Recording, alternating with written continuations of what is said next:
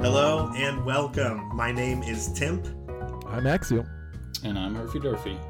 And this is Go Mode, a Link to the Past randomizer podcast.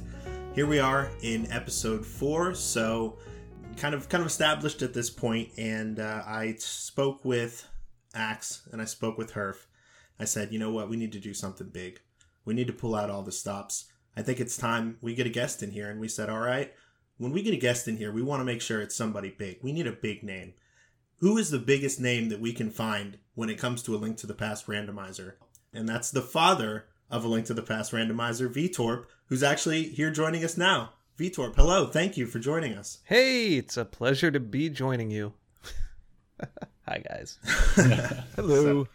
Yes. We actually just wrapped up our interview with Vtorp. I'm super excited for everyone to hear that.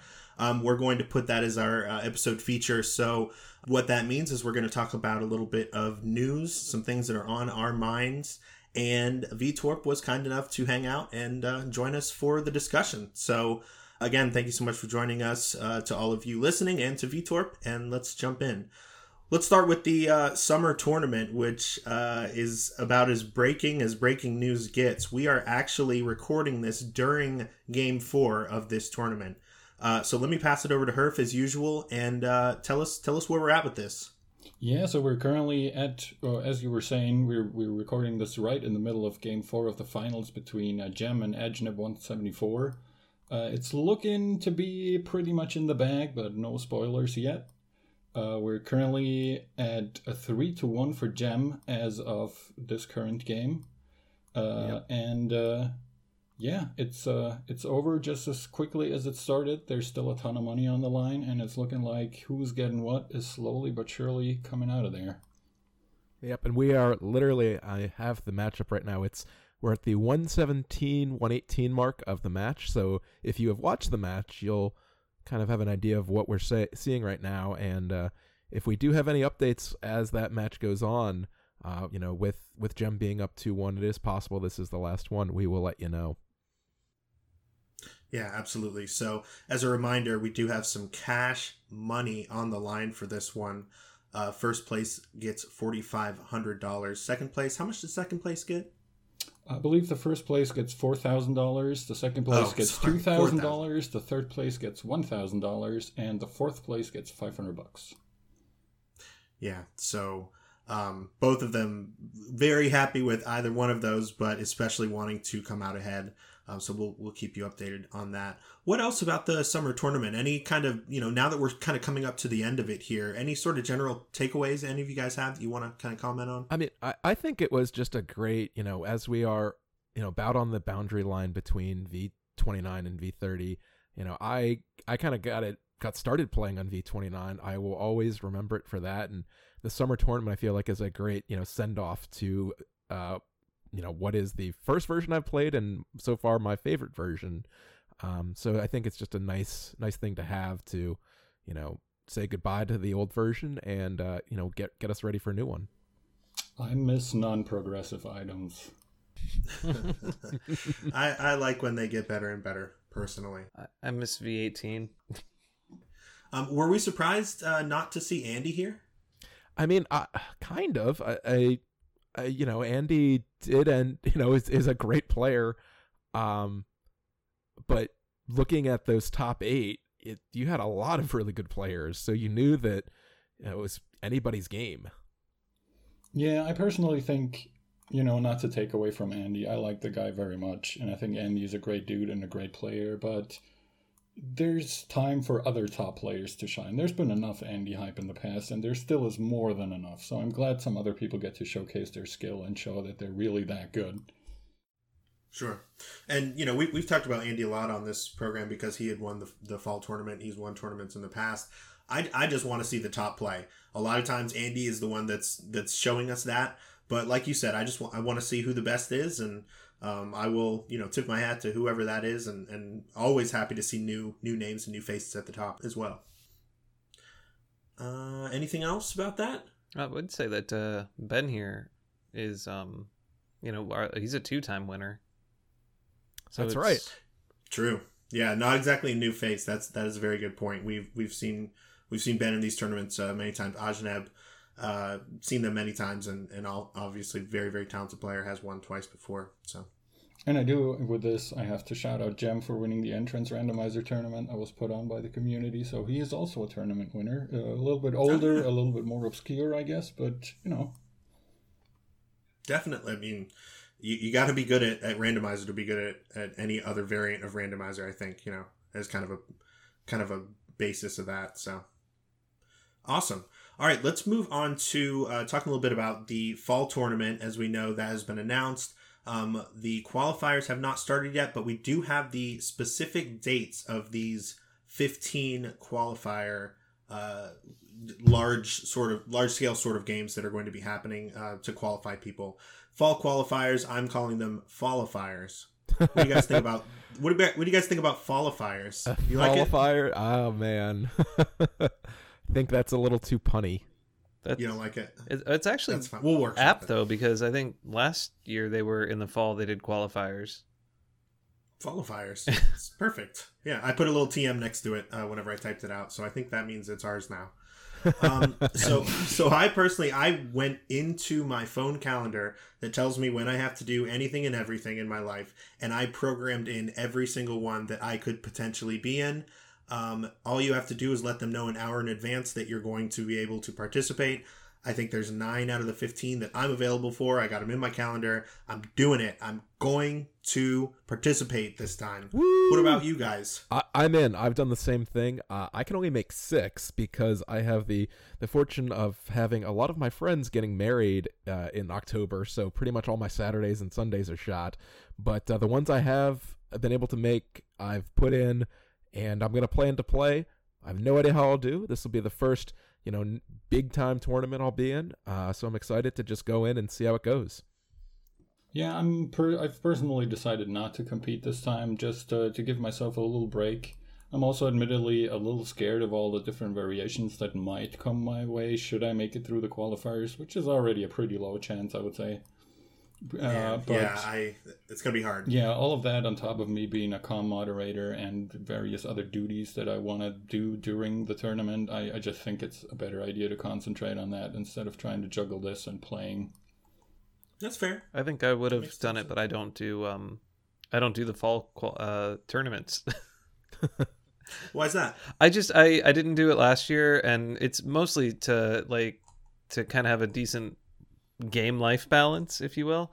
I pick I'll do the spring because it's it's what it is, and then it's the rest of the time because I don't want my schedule to be always running tournaments. Right. Although this is the one that I would love to do because I think giving love to all the modes that were made is awesome. Yeah. Definitely. And we actually will get into that a little bit when we get into our interview with Vitorb, talking about he's a busy guy, definitely a busy guy. And all of this is 100% volunteer, not just from him, but all of the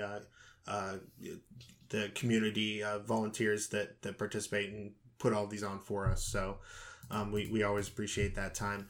But yeah, I'm in there, baby. I'm excited to give it a go. Let's see. Oh, and by the way, they did release a document that has all of the rules about the qualifiers, things that you need to be aware of. It's a pretty dry read, if I'm being honest, so we're not going to go over it, but I will definitely put a link to that in the episode description so you guys can check that out. Yeah, and one cool thing that I like about it is they go in and they talk about why they've made the decisions they've made. For example, why are they doing qualifiers over a big Swiss? Why... for example, is insane mode not one of the ones that you can pick in the bracket stages? So just, I think, really good at being transparent and explaining the hows and the whys of the tournament is helpful for the community. Yeah, it was really, they did not have to do that.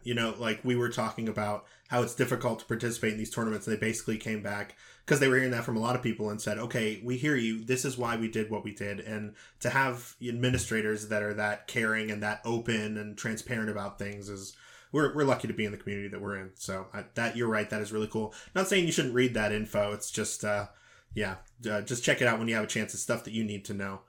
So we'll put a link to that in the description. I wanted to quickly make a little bit of a clarification, and we have some unfinished business, gentlemen.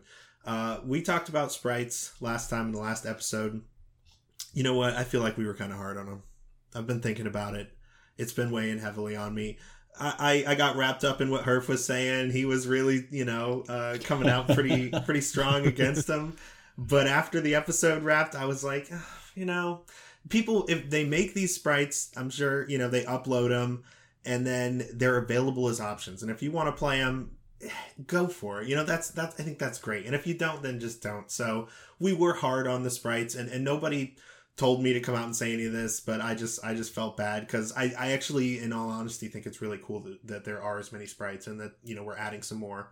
And I'm not even just saying that because Vitorp is here. As you'll hear in his interview, he's not exactly a big sprite fan either. Spoiler alert. So that's just how I feel. I don't know. I just wanted to get that out there. I'm a fan. I'm a fan of sprites. Okay. Well, yeah, no, you'll hear. Yeah, just listen to the interview. You'll hear the whole story. So yeah. So Tip, on that topic, I know we talked about all of the sprites and what our favorites are, and talked about that. But what about just the new V30 sprites that are going to be coming out? How about those? Yeah. So we actually had some folks reach out on Twitter in response to our first conversation, said, hey, when you guys were talking about your new sprites, the list of new sprites that you have, a lot of those ones that you said are already there. They're not new at all, which we mentioned on the show. We don't look at a lot of them. We just pick the one that we know we like and run with it. So that's why. But I figured like I said, it's some unfinished business. We need to just talk about these new ones. So what I did was I went through that old document and cut out all the ones that are currently available and made a new document of only the new ones. I think there's like 46 of them. There's a ton. Yeah. So it's 46. So I'll put that in the episode description. And if you guys want to get that out real quick, let's look at just the new ones and give them a real fair shake here. What do you guys think of these new ones? I'm looking right now. I'm going to list the ones that I'm like, I cannot even believe these guys are here. So we've got Sailor Moon. We've got Phoenix Wright. We've got Clifford the Big Red Dog. We've got Magus. We've got Psyduck, an SNES controller, Ultros from Final Fantasy VI. I think it's that Meatwad from Aqua Teen Hunger Force, Ness. I mean, these are so creative. The Cloud, or what? Gordo from Kirby. Yeah. Gordo. Yeah. Holy crap! This is really like a lot of creativity. A lot of great work went into this. And there were some that we mentioned, the SNES controller we mentioned last time. I love the idea of the Bunny Sprite being a Genesis controller, or maybe even an NES controller would be really funny.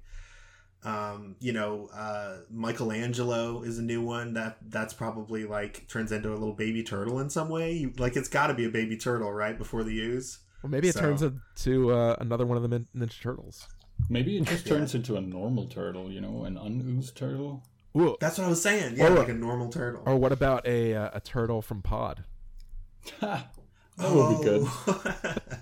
Like that's what all turtles look like in this universe. Any other thoughts about these new sprites? Any other thoughts about sprites in general? Anybody want to get anything off their chest? So one, I mean, I am not an artist by any means, but I think it'd be very cool if we had a sprite for all of the bosses. One for Trinex, one for the Armos Knight, for Moldorm, for everybody, so that you can go through and say, I fought Trinex as Trinex, or I fought Moldorm as Moldorm. There are a fair amount of them. I think there's a. I don't know if there's a Trinex one yet. Vitreous? No, there's no Trinex. There's a Vitreous. I think I see Cold Stare in the new list. There's an Argus, I think. Yep. Mm-hmm. Yeah. No, I don't. I mean, that's only 3 or 4. Yeah, there's a few left, but I just want Uncle. I said it before, and I'll say it again. I need Uncle. So, all right. I feel better. Thanks for indulging me, guys. Yeah, just to add to this. Sorry to cut you off there, but I just want to say that I very much appreciate the work all the sprite artists do. I never meant to belittle anyone or talk bad about their work. I just think we're good on sprites, we have We've enough. got a lot of them. I heard a rumor that there's one more that you guys don't have in this list that's going to be in V30. Oh, is that right? Yep, just a rumor though. Oh. Okay. I'm curious. I think I know what it is. Actually, we sort of talked about it a little bit in our interview. So, I think I have an idea. So speaking of that interview, one of the things that we talked about a lot in that time was V30. So initially I wanted to go through and talk a little bit about that here, but honestly, we really dive in that interview. So I'll kind of let that stand for itself. And instead, let's use this opportunity to talk, take another quick look into the Something Awful tournament that we've been covering, as participants, Axial and I. It's kind of our main exposure to Randomizer right now is the interactions that we have, not just with Randomizer, but with these other people in this community. And the tournament has been going great. Axe, do you want to talk a little bit about kind of the last week? Yeah, sure. So I unfortunately was knocked out in the first. So again, there's an upper bracket for the top 8, a middle bracket for the middle 8, and a bottom bracket for the bottom 8. So that way everybody who wanted to keep playing could play regardless of whether or not they qualified. I ended up slotting in as one of the top 4 in the bottom bracket. Ended up playing the same person I played in the last round of the Swiss. That is a player by the name of the Journey Fraternity, and it went back and forth. Journey Fraternity took game 1. I took game 2 because we had some of the trolliest item placements I've ever seen in a race. And then in game 3, Journey Fraternity ended up winning because I took an unfortunate death on Cold Stare, but hats off to him. I'm pulling for him now. Ended up commentating his first match with Timp, and on the other side, on the top of the bracket, we are in the semifinals now, and got to watch Bwayne make it into the finals there. Bwayne, of course, who was one of the top 8 in the summer tournament, is going to await a challenger in the finals there, so that should be really exciting. We're hoping to put on some restreams of those final matches in all 3 brackets. Get some exposure out there. Again, for everybody else who is in a smaller community, we really encourage you to, get some folks together, try to put on a tournament, get yourself in that race setting, and get you some practice too before the big fall tournament starts up. Yeah, absolutely. So yeah, we did commentate that race. That was a ton of fun. That was just through a multi-Twitch, so if you're familiar, you can just kind of go to this website that just puts 2 Twitch streams right next to each other, and you can toggle back and forth between chats. When there's not a lot of time to prepare, we don't have a lot of volunteers available, that's how we do most of them. And it works for us. If the timing is off by a few seconds here or there, it's still extremely watchable. It's not, unless there's like a photo finish at the end, it's not really that big of a deal. But in some occasions, we're able to, and again, shout out to TJF for taking the initiative here, actually get a restream of our own going and have a really nice layout where we have an official, tracking of both players, which TJF was also doing. And then both players side by side, time synced up, audio coming through, perfectly. And Axe and I were able to commentate one of those. It was Bwayne versus Nep. It was their game 2 of the quarterfinals. And man, what a race that was. It was very exciting. It was. There were just so many weird, fun, cool kind of things. The kind of stuff that you love to watch Randomizer for. There were syncs. There were progression items in weird places. There were, just all kinds of stuff. And we actually were able to upload that whole entire product to YouTube. So I'll put a link to that in the description of the episode as well. Just fair warning, we might say some bad words in that. But if that is not the sort of thing that bothers you, definitely go check that out because it was a great race. And I had a ton of fun commentating it and watching it with Axe. So yeah. Cool. Guys, so I wanted to go over here and pick up this rock. So I just got this rock up, and now there's a portal here. And I think this portal is going to take us to Interview World. So maybe we could all jump in? Yeah, let's go. Sounds good. All right, here we go. All right, guys. Now here we are with our featured interview with, I would say by now we can probably call him the creator of Link to the Past Randomizer. I know he's not the original creator, but he definitely has taken on the reins of making it mostly available to everyone. And we're here with the one and only Vitorb. How are you doing today, Vitorb? I'm doing good.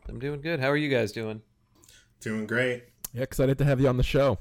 Excited to dive into this, yeah. Yeah, we're certainly very excited to have you. Thank you for offering up some of your time for us here. And, well, I'm going to jump right into the questions. Our first question here is, I guess, I know that Desirect is the guy who originally came up with the idea for Link to the Past randomizer, I believe from his Super Metroid randomizer days. About which time was it that you kind of took over from him and started, taking up the reins and making everything that it is now? Would have been about January of 2017. He had a few releases before that. It had been about for 6 months, and then there were some features that were being worked on by Carcat, and I'm like, I want to use those features, and Desi just didn't have the time to do that at the time. So I'm like, all right, and I started. I gave him a patch, and he's like, I'm actually rewriting everything. I'm like, all right, fine, that works. And then I just kind of was like, all right, well, I'm gonna build my own idea of how I want this to work, and then I kind of just went from there. How did you get your start with modding games? Modding games, Link to the Past randomizer. Oh wow, interesting. That's a pretty good start, I'd say. Yeah. So you were learning a lot of how it works, so that were you learning a lot of it so that you could make mods to A Link to the Past, or did you kind of choose that game to be your start? Honestly, it was a group of my friends that I would normally watch stream. Really close friend, Alucard 2004.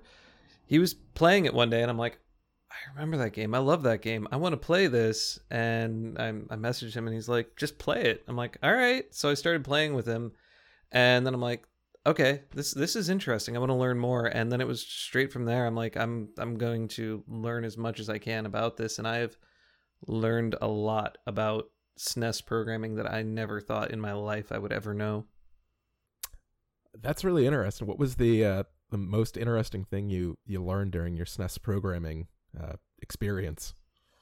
Well, so I've done a lot of like more advanced language programming in my life, and just looking back at SNES, where they had assembler, which is one of the lowest level language you can program in, just how they would solve problems that aren't problems in other languages. Like, how do you do a loop? How do you handle like shuffling things around from only 3 or 4 registers in memory, and like, actively working memory, and doing stuff in all the rest of the working memory. It's really interesting when you're given all these constraints to come up with the games that they were coming up with at the time, especially Link to the Past, which is just crazy. And to be able to fit it all into 1 megabyte is insane. Yeah, were there any kind of coding quirks you noticed as you were digging around that you said, whoa, that is definitely a inventive way of doing that, and I never would have thought that was possible? I think my favorite way of I mean, there are some certainly interesting, like a lot of the things that I wouldn't have done in like, because of my history with more modern programming, was a lot of the ways that they handle lookup tables and pointers and bouncing around the code to get places. But my favorite quote will always be from Carcat, that when you're looking at the code, you can see that there were 2 main programmers working on it, and that they most likely hated each other and never talked to each other, because it's like 2 distinct people programming the code. And you'll have things that are just insane, like so the flippers let the game know that you can swim in water, and it checks that you have the flippers to see if you're able to swim. But there's also a second table in memory that has your abilities, and one of them is swimming. And if you enable that, you still can't swim. Oh, that's interesting. Oh, that is interesting. I believe the boots, however, uses that table. So even if you have the boots, you can't dash unless that flag is set in your abilities table. Or I've set it the wrong way around, but I'm pretty sure that's it. I'm pretty sure boots require that flag to be set whether or not you have the boots. And the flippers, you just have to have the item. It was just one of those, like, I think 2 different people were approaching a problem, and they both kind of like did it different ways. And you get these weird like little quirks like that in the game. So setting up that initial build of randomizer that Desirect had made, how much of what we know today as ALTTPR was in that? Was the core logic sort of, the same and we've built off of that, or is it almost completely different? How would you classify that V1? Okay, so the the versioning numbers are an interesting story. in the previous version that was built in C#, there were 8 releases maybe of the code, and V1, from what I understand, was a very basic shuffle of just like major items, like the big chest being shuffled around, and then each iteration got more and more. And when Karkat came in and assisted with like the standing items that you see in the game were never randomized way back when, because they were just heart pieces. They were literally just heart pieces. He had to rewrite the entire like draw code to be able to draw different things there. When I came in, all bosses had heart containers, and that was it. There were a few other little things. So, and there was only standard mode. There was no open or future modes that we've been working on at all. So you would start the game, and the trolliest thing you could have would be the Moon Pearl being on the Ether tablet. That would be like the big kick in the pants. But yeah, so a lot of things have certainly grown. The version that I picked up and ran from, the last thing that was done was the shuffle of pendants and crystals, but only in their respective worlds. So interesting. Yeah. Later they were eventually shuffled cross-world. So it's very, very early. And if we were able to, go back and play that today, it wouldn't feel anything at all like where we are at V29 now. Absolutely not. I mean, the core components of playing Link to the Past will always be there. But yeah, it would have felt like you would have made different decisions. One of the best examples was you're never going into Desert, you're never going into Hera, because there was literally one item in each of those. So I was like, I'm not going to do that. Mm-hmm. Yeah, that makes sense. That's one of the things I really like, is that all 10 of the dungeons, because they are randomized that way, is you have to know all of them equally, and it's always interesting to see which ones you may or may not have to go into. So yeah, I'm really glad that was eventually added. Speaking of vanilla ALTTPR, so now, I mean, there's a lot of randomizers out there. I follow a ton of accounts on Twitter that talk about various randomizers, and there's all sorts of them that are very popular, but I would have to say this is the most popular one. I don't know if that's because it was kind of the first one to sort of really rise in popularity, but what do you think it is about A Link to the Past that has, paired so well with randomizer to really kind of raise it to the level that it's at? Well, I think one is an amazing community. That is like the first part, is just people who are really awesome towards each other and very helpful. The other bit is Link to the Past, like, it was just designed to be randomized. I feel the same way. It's crazy. Yeah, it's a whole bunch of major items that lead to other places in the game, and most of those places aren't linear, meaning you can get to a certain place with 2 or 3 different sets of equipment, and that just really opens it up to giving a different game.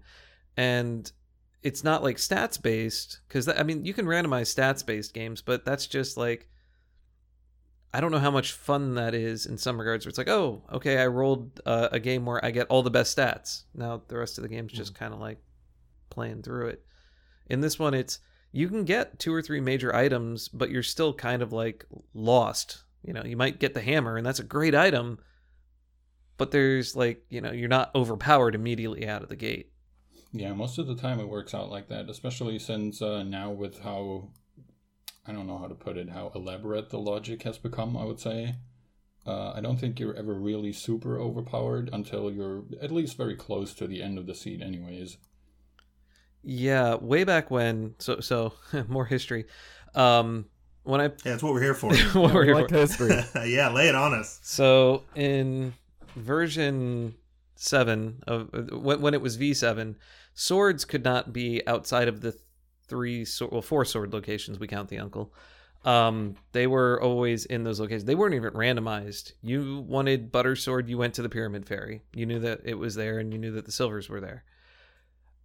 Made for interesting routing. So it was actually a thing where you're like, I'm gonna go learn how to do Silverless Ganon, because I'm not wasting the 2 minutes to go get the big bomb and drop it off.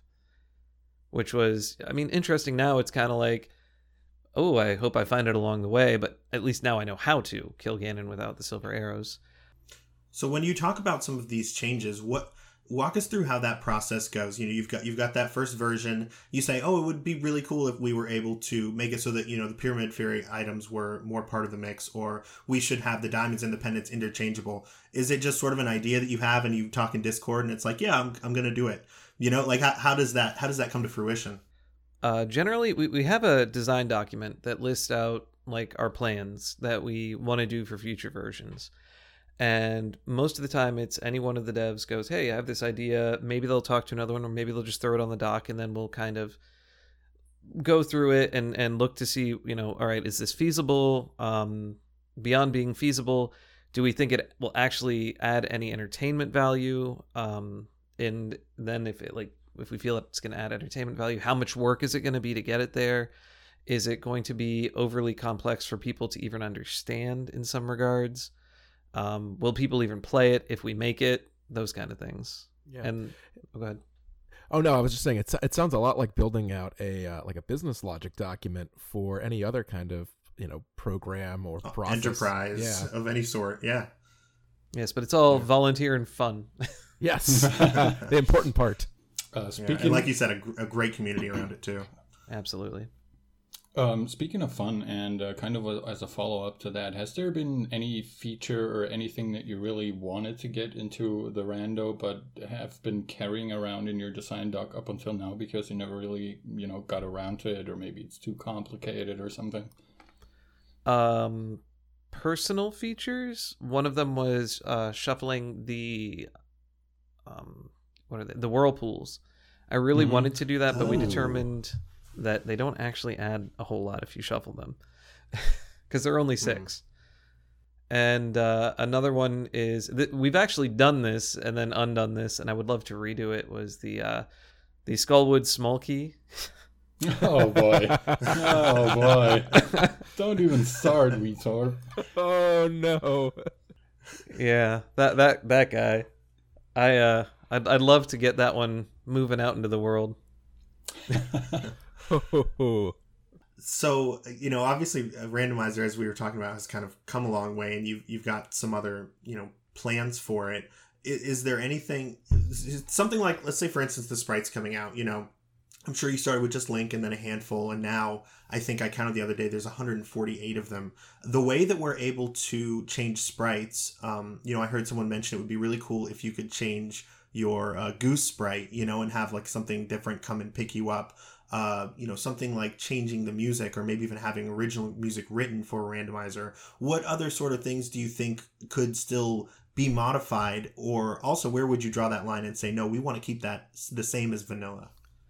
A lot of the choices in that regard were, luckily, we had a litmus test that made it very easy to determine whether or not we were going to allow that. Specifically the sprites. We had someone come into the server and very boisterously say, hey, I should be able to change my sprite to Zelda. And we're like, well, no, you shouldn't. You should play as Link. That's the game. And they're like, no, and you know, you guys should make it happen. And we're like, well, that's a lot of the time, if you have a suggestion, it's fine to suggest it, but when you get to the point where you're like, you should do this to somebody else, making demands, that's for a volunteer thing. Not a good look. It's so we were kind of like, no, we're not going to. But if you happen to figure out how to and let us know, like if you do the work, we'll see if we, you know, if it makes sense to integrate it. And they did. They went and they did some research and they found out, yeah, okay, so this is, you know, what you have to do to swap it in and out. And we're like, okay. And then we looked at it a little deeper, and one of our biggest concerns is racing, because the game originally came out of the racing community, so we'll always have racing as a big piece of any major choice we do. And in this particular case, every bit of graphics in the game is compressed into that 1 megabyte ROM. If the ROM weren't 1 megabyte, they probably would have done, you know, something else to, like, it would have been a bigger ROM. They wouldn't have compressed anything because it's faster to load uncompressed things in that era. but they compressed everything except for Link Sprite.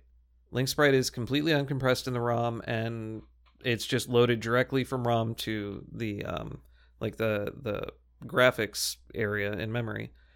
And because of that, we can guarantee no matter what you do with that sprite, if you make it missing no, for example, you are not changing the amount of time it takes to grab those pixels and put them on the screen. And that's our litmus test is if it were compressed, you could write like compressed sprites that load really, really fast and thus save maybe seconds, minutes in a race. And we decided that that would be the determining factor on what we do. That's why we don't let people change the sword and shield or any of the other sprites, because they're all compressed in the ROM. That's a great design philosophy. I had no idea that Link was uncompressed with everybody else there, every other sprite being compressed. That's fascinating. Yeah, and the fact that that can change the timing overall and could be unfair for a race. Yeah, that's a really good answer. Yeah, because I've always wondered, why do we have to have these limitations? You could change anything. We're all, I'd say the majority of us play on emulators, so it's like, why do we have to keep that the same? But I assume it's because if you go over, now you're having higher load times and advantages. Is that kind of what the case is? Yeah, that was actually one of the biggest things that we were looking at. And generally, if you're playing on a console, you're actually going faster than people playing on emulators, just so you know. Yeah, the consoles play a little faster FPS-wise, right? It's like a 1 or 2 FPS advantage they get. It's 0.09? Yeah, something like that. A console runs at 60.09 frames per second, where your emulator is going to probably run closer to what your display sync is, which is generally a 60 hertz. Mm-hmm. So I'll take every 0.0 I can get. I just want to go fast. So for everybody listening out there, if you want to up your times a little bit, just go out and set up, SD to SNES or get yourself an SNES Classic and set it up. You can get that little bit of frame save. I think the Classic actually is an emulator, so you're not going to get it with that. Yeah. So what are some of your favorite sprites? Link. You're a purist. You're Vanilla Man.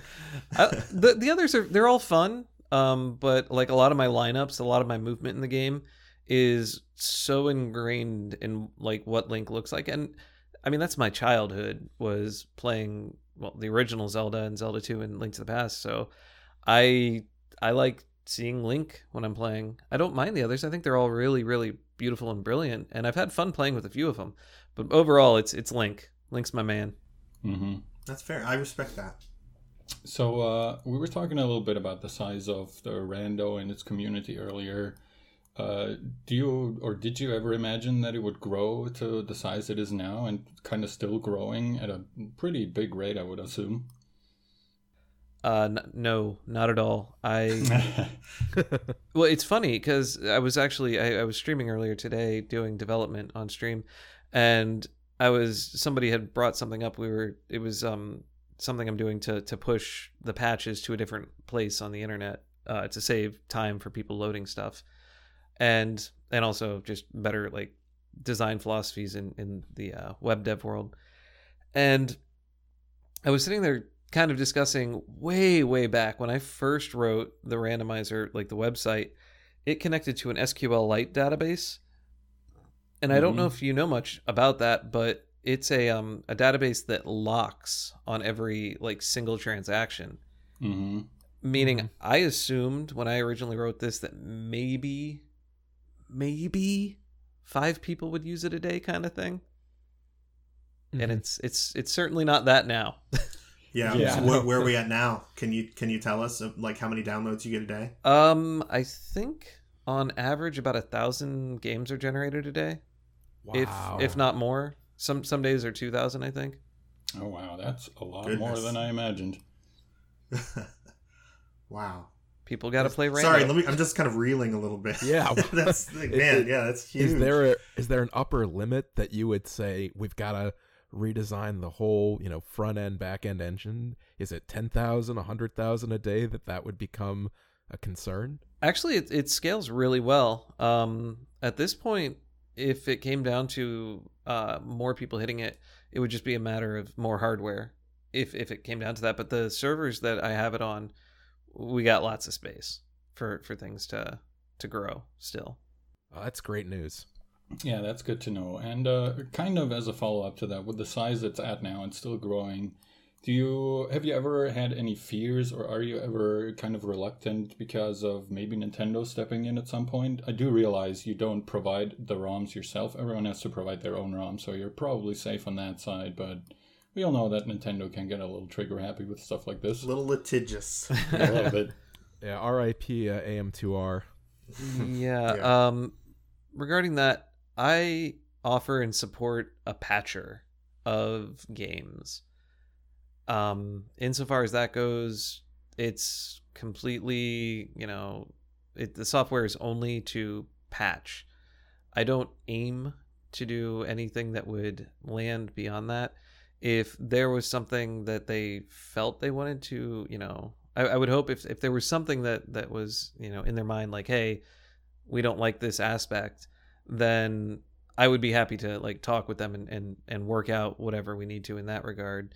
But overall, as a patcher, I feel relatively comfortable that that's totally in the clear. Yeah, I mean, it kind of, at my understanding at least, it's like the patchers that work back in, when Mario ROM hacking got really big, everybody would have a patch file and you apply it to the ROM. It's the same thing as why those tools that would apply the patches are kosher. Is that correct? Right. It's I'm offering, or I have a service that lets you modify your thing. It's like I don't know, if you went and bought a mod kit for your car, you're not affecting everybody's car. You're not doing anything with the car. It's like cars in general, but you're modifying your car. The point here is that I'm just offering something to allow you to modify your legally backed up Link to the Past 1.0 Japanese cart. Yeah, makes sense. Yeah, I mean, just like Game Genie, back in the 90s, all they were saying is, look, we're giving the ability for you to, modify memory. You still have to have a legally purchased cartridge to use this. Absolutely. Yeah. So, sort of in the same vein, do you know of anyone at Nintendo who might be playing Randomizer? Have you ever heard anything like that or something? I have heard nothing directly. Oh, that's a bummer. Yeah, that's interesting. I never considered that. That was a good question. So we had this tournament. That actually I believe Game 3 is on right now, or Game 4 is on right now, where the winner is going to be getting a cash prize, which this is an esport now officially. So, are there any other sort of plans to be able to do similar sort of tournaments? ALG Andy's a member of Allegiance, which sort of an esports team. So there's that involvement. They tweet about Randomizer really frequently. So what do you see for this games for this mod's future in terms of esports? I don't know. I mostly develop Randomizer. I was an admin of the first 3, I guess, tournaments that were done by like the dev team of the community. We put on, they're about to do their 4th one of those. My mind is, do anything you like with it, have fun. But the only thing I'd ever want to give out in my mind is bragging rights, mainly because I'm not as good as some other runners.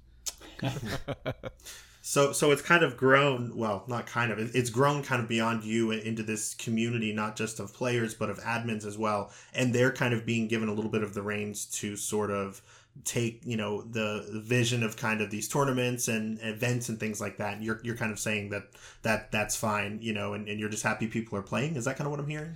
Yeah, I mostly am, maybe I'll go back to adminning the some tournaments in the future. But right now I'm mostly focused on dev. We have a lot of dev that we've been working on this particular cycle that's kind of been causing us to it's just been taking up a lot of the time that we've had available. Yeah, I can imagine. I've seen some of the previews of inverted mode, and it looks really cool, but it must have been an absolute nightmare to get everything coded. Yeah, it's been fun. It's That mode itself has an interesting history. It's I think been over a year in the making from like initial statement of, hey, I have this idea. And that was from Christos. He's like, I have this idea, and I'm like, that's an interesting idea. Well, let's make it more. So for those of you who aren't familiar, I just want to briefly describe what inverted is, because I actually heard people talk about it and I was incorrect in what I assumed it was, and I learned what it was somewhat recently, and it's really cool. So you start with Link in Dark World, and you're not in your Dark World state, but once you collect your Moon Pearl and you go to Light World, then you're able to move around in Light World. If you go to Light World without the Moon Pearl, you turn into your Dark World state. It's hard to talk about because it's inverted, but it's basically just kind of switching around Light World and Dark World. And so obviously the logic and the challenges associated with that are really tough. But I know ALG Andy seems to be obsessed with it. He's been streaming quite a few of the beta, and I think a lot of people are really excited to play that when V30 comes out. That's pretty much it. Yeah. Okay, cool. Yeah. That's your summary. Check it out on your own when V30 drops. I think this is a perfect opportunity to kind of segue and talk a little bit more about V30. I know a lot of people are really excitedly sort of anticipating this release. Can you give us an idea of when it will be ready? Do you have an exact date or sort of a time frame? Time frame is when it's done. Generally, on projects like this, I don't like want to necessarily stick to a timeline if I don't have to. I just want to make sure that we have an excellent product out when we finish it. Yeah, mm-hmm. you definitely don't want to say, oh, it'll be out, in 2 days, and then in the last day of testing you find, oops, there's actually a game-breaking bug that happens if you do this, this, and this, and now I have to go back on my word.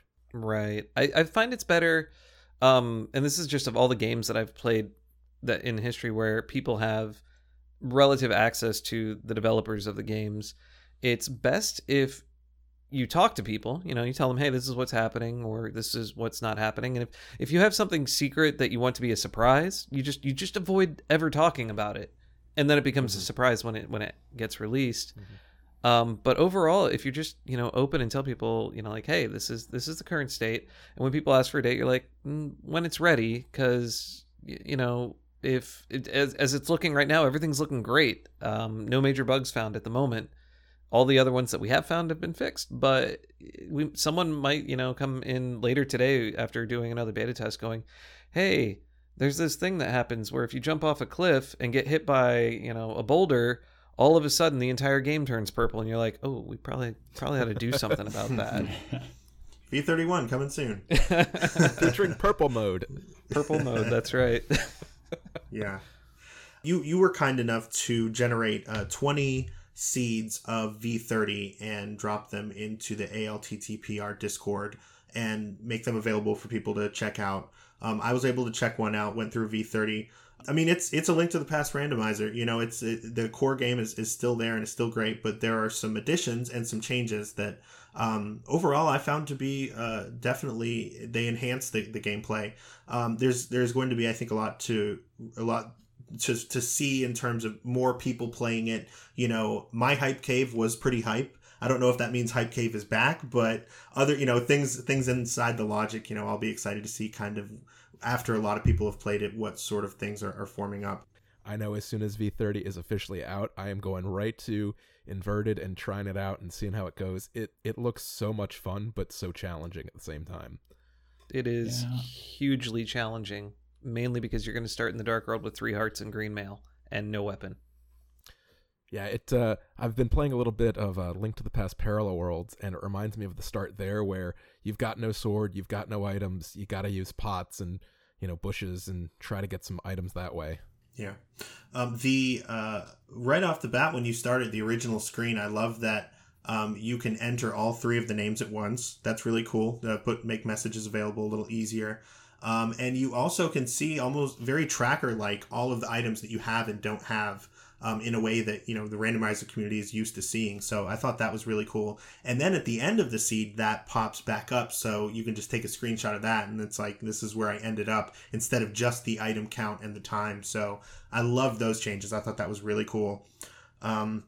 Personally, I was okay with bombs and arrows, but I understand there are probably going to be some people that are a little taken aback by the removal of bomb upgrades and arrow upgrades. So can you talk a little bit about the decision to kind of move those over to, you know, more of a, so you go to a Great Fairy and you purchase those instead, where the Ice Palace is in Light World, that Lake Hylia Island. Can you talk about the reasoning behind that change? Absolutely. So a long time ago, the upgrades were not in the game. And then we had created upgrades. There were 2 of them, a single plus 70 arrow upgrade and a single plus 50 bomb upgrade. You picked it up, your capacity went to those amounts, and then you could continue playing the game. Wow. After, I think that lasted maybe half a version, because I was playing, I'm like, I don't know, this is just silly. Let's break them up into 5 and 10 increments, because if you've ever played the original game and you go to that exact spot in Lake Hylia in that center island, you can spend hours of your time throwing 50 rupees at a time into a little pond and eventually getting 5 like plus 5 bombs until your 7th one where you get plus 10, and the same with arrows. And you get those great little fortune cookies too. You know, like today you'll have big trouble. Yes, the luck changing, and does anyone here know what happens when your luck changes? Yes, I was going to ask about that next, but please continue first. I personally do. I was just wondering if any of you guys know. I do not. I feel like I knew it one time, but I could not tell you now. Okay, I will come back to that. Nah, I'll just tell you. I'll tell you right now. So in the original game, if you had normal luck, nothing different happened. If you had bad luck, the next 10 enemies you killed would drop nothing. If you had great luck, the next 10 enemies you killed would have a 100% drop rate. Oh. Wow. Never knew that. Have you ever tried to find a way to put that in Randa? We've had discussions. Oh. Yeah, that was going to be my follow-up question to that. Yeah, that code's in there. Let's use it. On another side of that, though, so we had these upgrades, and we decided to put them in the base game, and we replaced the 3 bombs and 10 arrows that you found in the game with them, and it was fun and it played well. But in our design document, we've always been meaning to put those in the shops. I think was our original idea, and we didn't have a way to deal with the shops until retro mode was made, where we had to, we just got to the point where like we have to make, you know, the ability to edit to randomize shops. So when we did that, it was like, all right, well, we're one step away from being able to put these into shops. And we got back to the Capitalism Ferry, or the Lake Hylia Ferry, and we're like, you know what? Why don't we just turn her into a shop? And then people can just buy the upgrades where they would expect to buy the upgrades at a much faster rate than having to throw.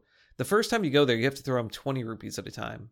And then you have to wait for her to trigger, and you have to do that over and over again until you get your upgrades. It's no fun.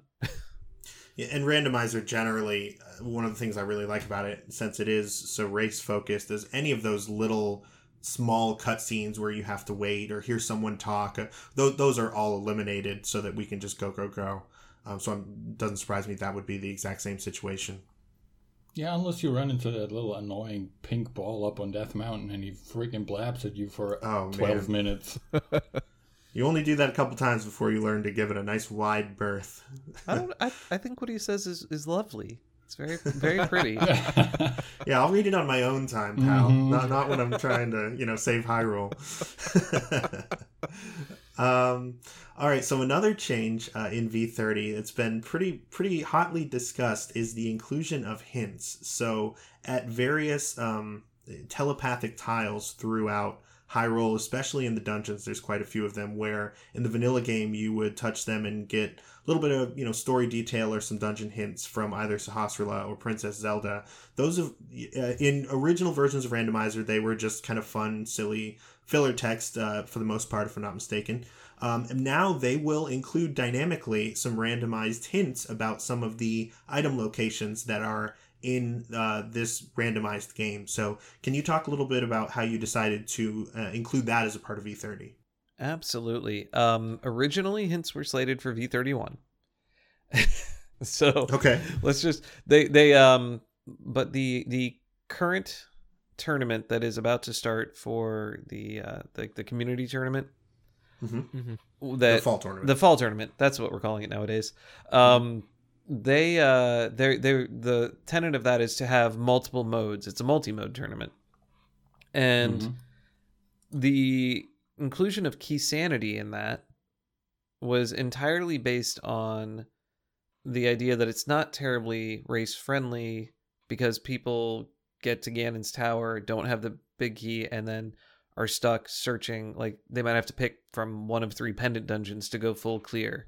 Right, it's like the Ice Rod problem, but much worse because you could be in a situation where you don't need Ice Rod. Exactly. So when they decided that they were going to include Key Sanity, they're like, well, is there anything we can do about this? Maybe put a hint in for where the big key is. And I'm like, yeah, we can do that. And if we do that, though, we're going to go the full Monty on the hint system, because I would rather just have something complete than like a one-offer. So that you'd have to know in Key Sanity, I have to go search for this hint. It's just, there are hints.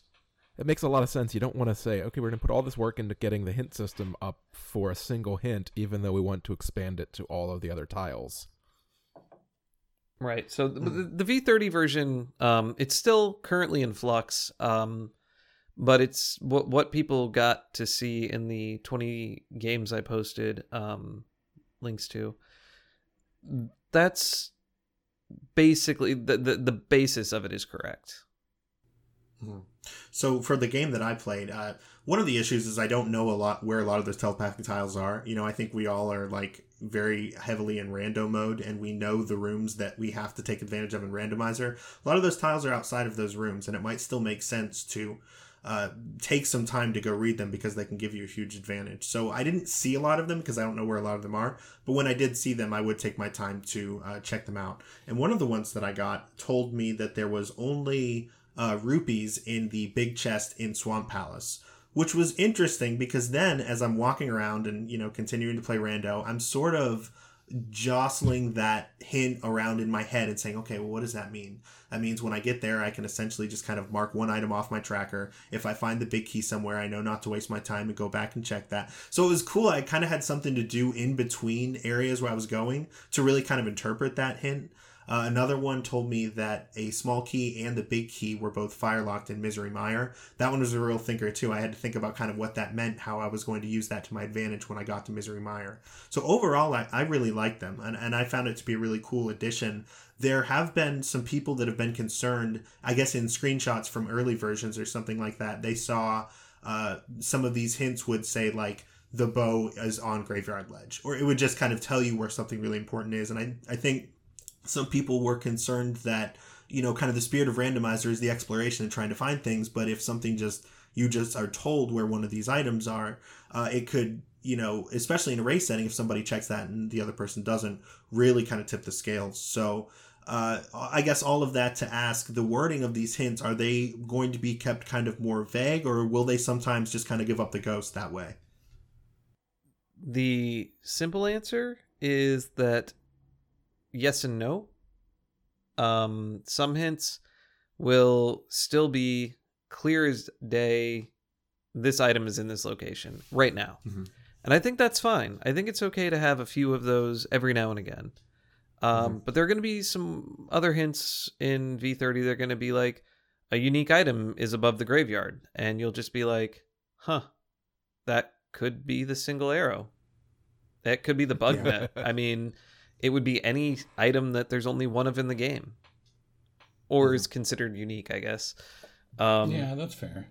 Would the swords and shields fall and mail upgrades fall into unique, or would they be classified as something else? I think currently they're classified as just a weapon and maybe a shield. Like I said, it's still in flux. We're still kind of playing around with some of the things. We this particular version of the hint system is not fully fleshed out because we also want to have hints that make more sense per mode.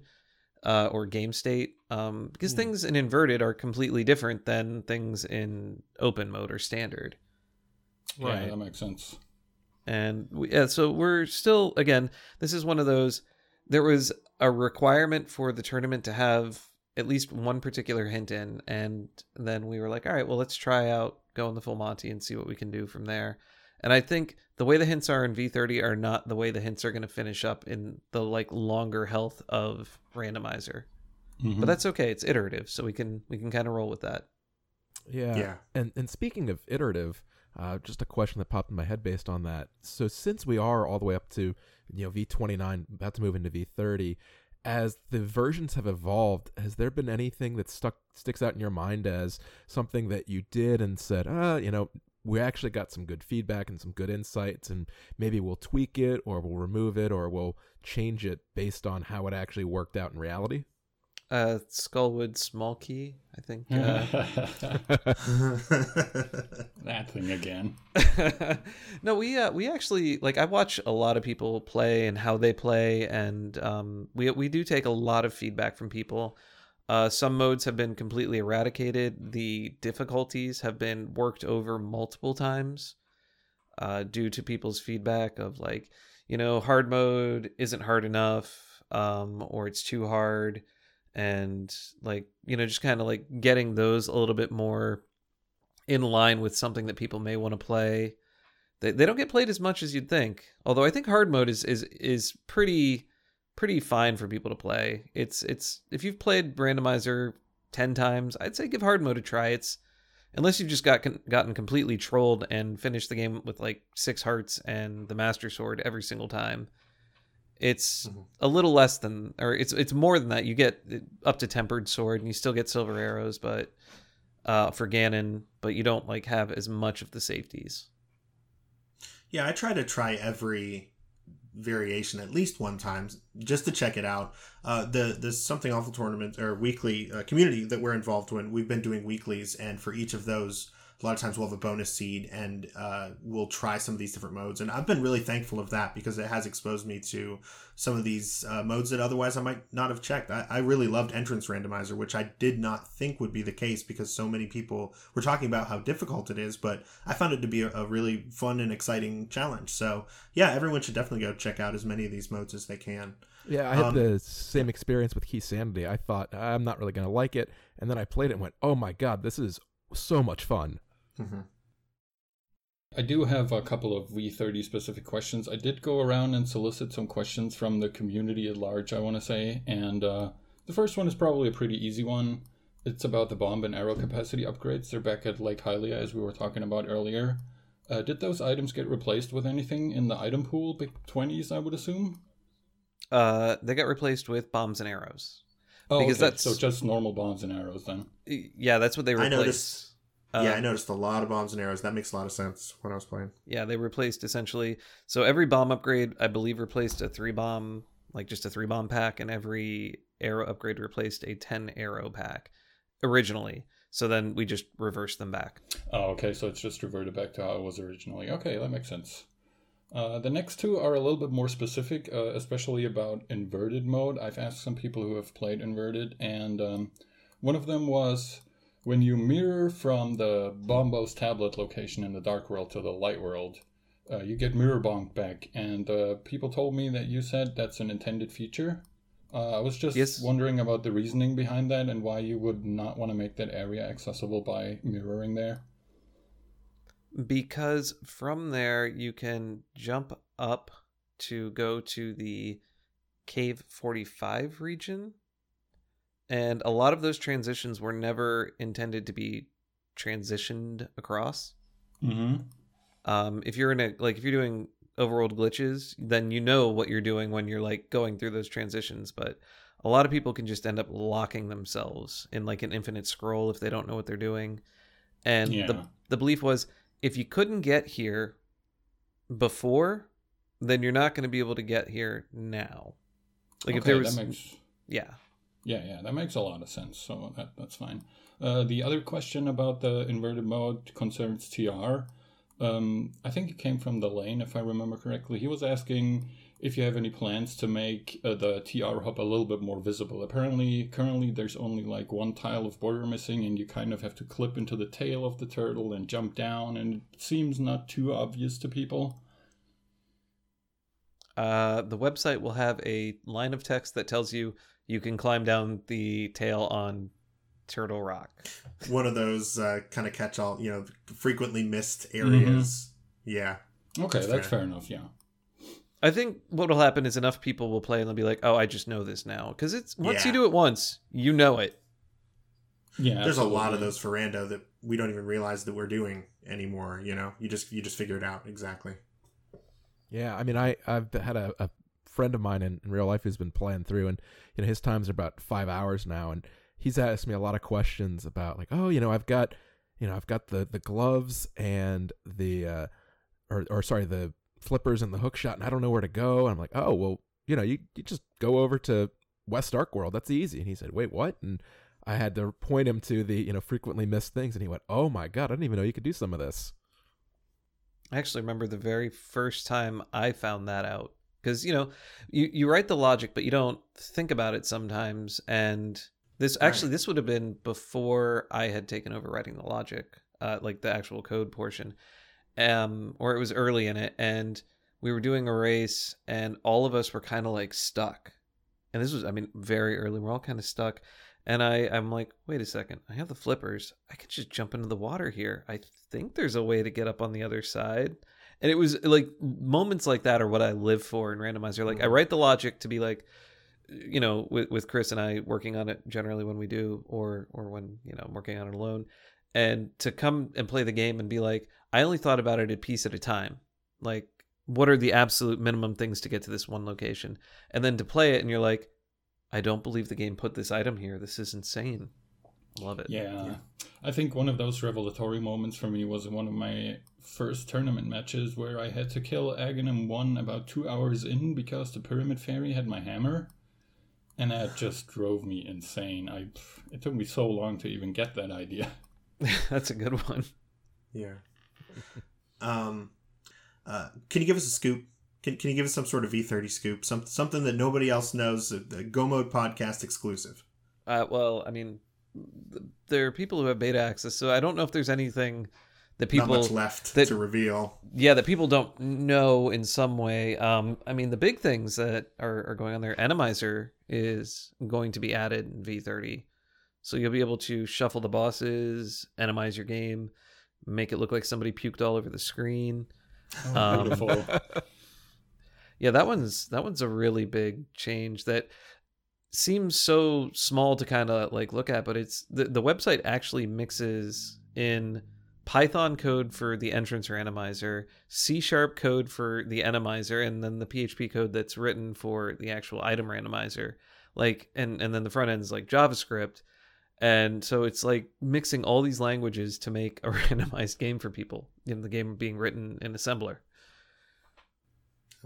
Well, however it comes together, we are just very, very glad that it exists. What would be the favorite moment you've had in development, in playing, and watching Randomizer?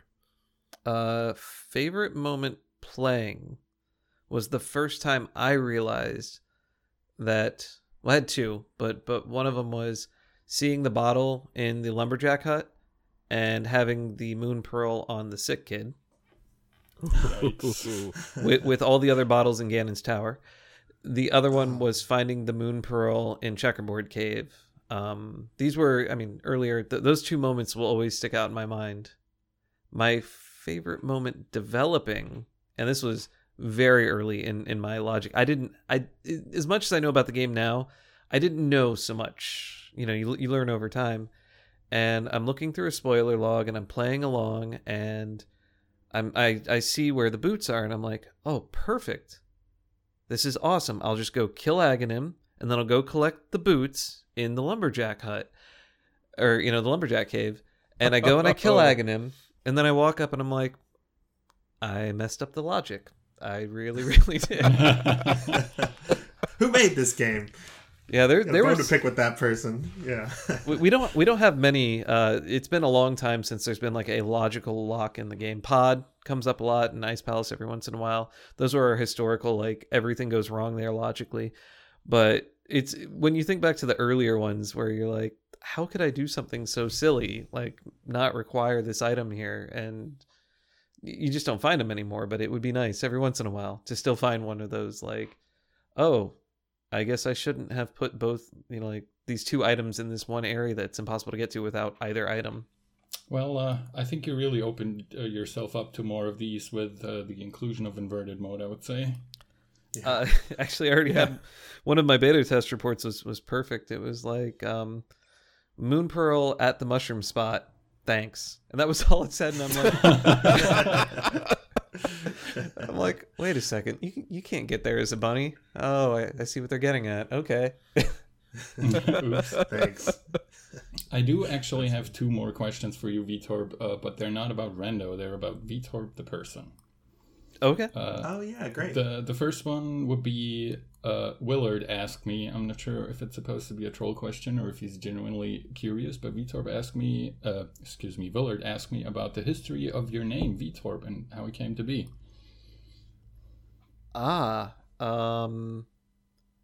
It is related to my real name.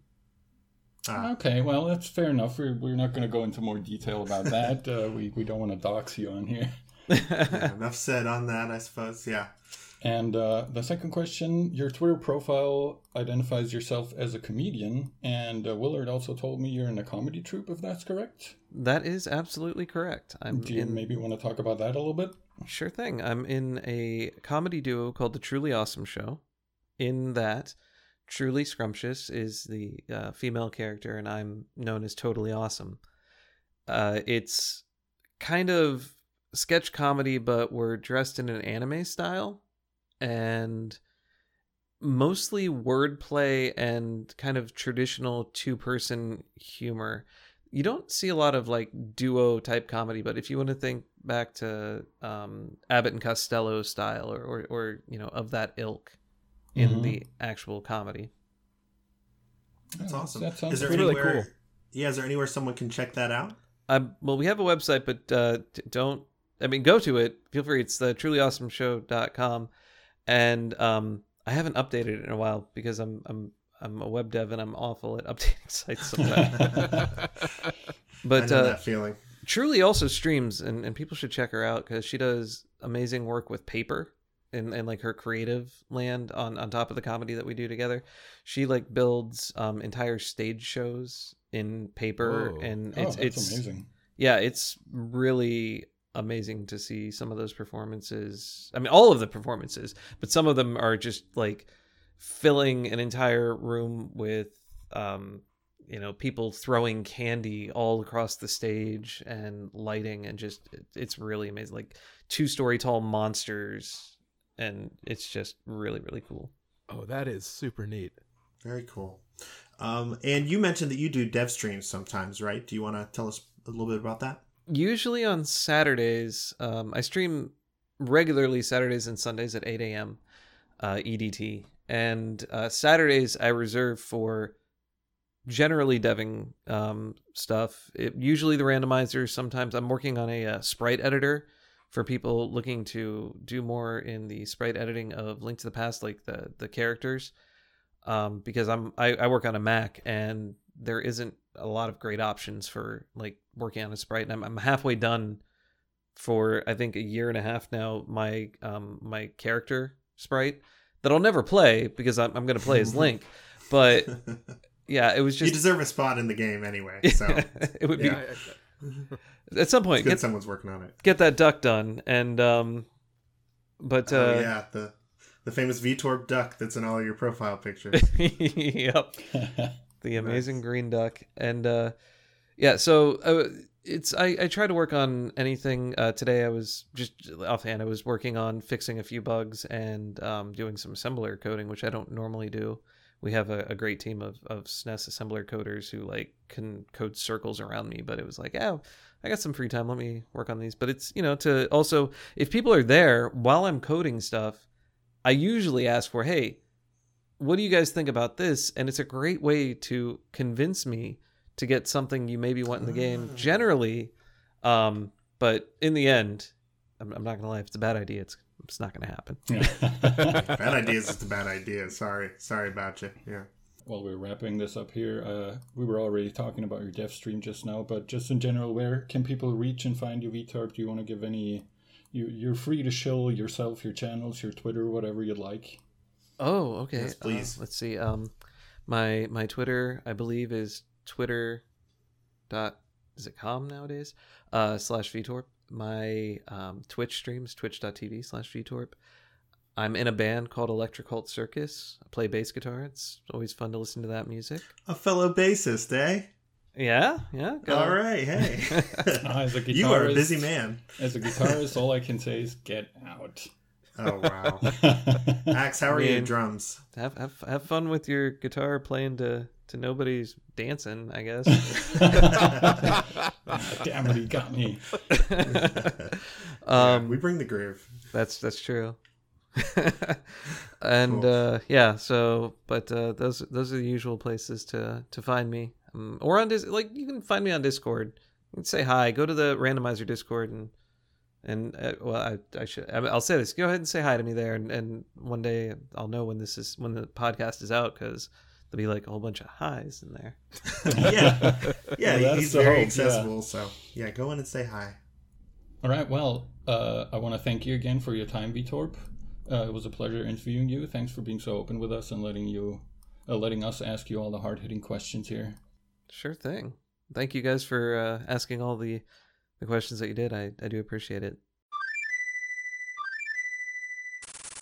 So we're going to wrap things up here, but before we do that, we do have a listener question, and we're going to need to try to figure out some sort of name for this segment, I think, other than just listener questions. But for now, that'll do. We have a question from @TripSC2, Jim Tarpley on Twitter, who says, "Hey guys, love the podcast. I have a question though. You were all unanimous about not stealing a key in DP, that's Desert Palace, but is it really that much of a gamble? It doesn't seem like that large of a time loss to get a few more checks early. Can you elaborate? What do you guys think?" Well, so I will say, VTorp it's still with us. So VTorp, what do you think? Yeah, I'm hanging around like a bad ghost around here. The answer is, it's absolutely fine to steal that key. However, I suggest saving and quitting before you do. Especially in Key Sanity, that's the biggest point where you would want to steal the key. In other particular situations, the game thinks you need boots, so you're gonna get boots eventually, or you don't need to get whatever is on the boss. So don't steal the key, or you don't need to get what's in that side of the dungeon. Right. Yeah. The only time it makes sense to do it is in Key Sanity, and the only time it makes sense to do it then is if you save and quit right beforehand, because I've had it happen to me. I stole the key, and then the Desert Palace small key was on the pedestal. Ooh. Oh, wow. I was in a very awkward position for the rest of that game. But it is it's you shouldn't have to. It's two locations that mathematically there's probably one item over there. So you're better off just not doing it. But there is a time to do it. Yeah, that was kind of the conclusion we came to. We did have member of the SA community, Trinex, we were kind of talking about it a little bit in one of our Discords. He had brought up an interesting point, and it's definitely compelling. So if you are checking the Mire area, you're doing Mire Shed, and then you go over and do Checkerboard Cave. If you were to mirror in front of the back of Desert Palace, run in there and grab that key and come back, that's really only a 5 or 6 second time loss. And if you haven't even checked Desert Palace yet, it's more of a safety than anything else to just say, okay, I have this key. If the key does happen to be on the torch, at least I have a key and I can go check those 2 items. I already know I'm going to have to come back. I knew that already. Say, it was a crystal, for instance. But I did think that was interesting, if you just make it a quick stop on the way. What do you guys think about incorporating it like that? Is that a better time? So actually, I didn't even consider that when we were talking about it, but it makes sense to me since it is a quick in and out, and you will be guaranteed to get those checks in. So, yeah, if you're going in through the back entrance, maybe that's something you want to consider doing and routing into your standard desert route. I have to know what Herf thinks about this. I'm still pretty much convinced that you shouldn't steal that key. Shouldn't do it still. Okay. I respect that. All I know is logically it's safe. Don't do it.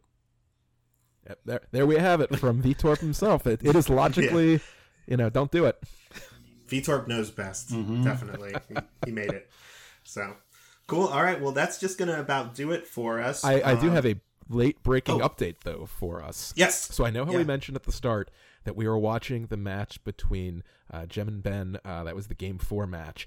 And Ben did come back and win that match. So it is now 2-2. We will be having a Game 5 in the summer tournament on Wednesday. Which, by the way, is going on right now as far as I'm aware. So we'll probably know who wins this by the end of the day. Hey guys, Timp here, currently editing the episode, and I just wanted to pop in and give you an update on the outcome of that Game 5 race. So if you still plan on watching that, skip ahead about 15 seconds or prepare to be spoiled. Okay, GG to Jem. Congrats on an amazing tournament. Enjoy that $4,000 prize, and we look forward to seeing what you got in store for us next. Okay, back to the episode. All right, so thank you for that update. Axe, how can people find you? Yep. So as usual, probably the best way to find me is either on my Discord, where I go by Axial, or on Twitch itself, where I play as SA_Axial. So you need to find me. Those are the places to find me. All right, and HD. Sorry, you were really breaking up there. I didn't understand anything. I said HD. Oh, ha. Well, as per usual, you can find me on my Twitch, twitch.tv/HerfyDurfy, and probably also on the Rando Discord. Just feel free to say hi. I'm pretty open to private messages or whatever else you want to throw my way, as long as you're not insulting me. That's a fair request, I think. And Vitorp, one more time, how can people find you? Well, I normally hang out in the back room of podcasts, so they can just listen for me there. Yeah, just email us. We'll make sure he gets it. I'm on the Twitch and the Twitter, and I have a Discord. It's happening. Lots of people hanging out there, sharing words. Yes, excellent. So I guess that is going to do it for us. Again, I've been Timp, joined by Axial, HerfyDurfy, and again, thank you so much to Vitorp for joining us. Feel free to come back anytime. We'd love to have you back. Sure thing. Thanks a lot. Let's go ahead and mirror out.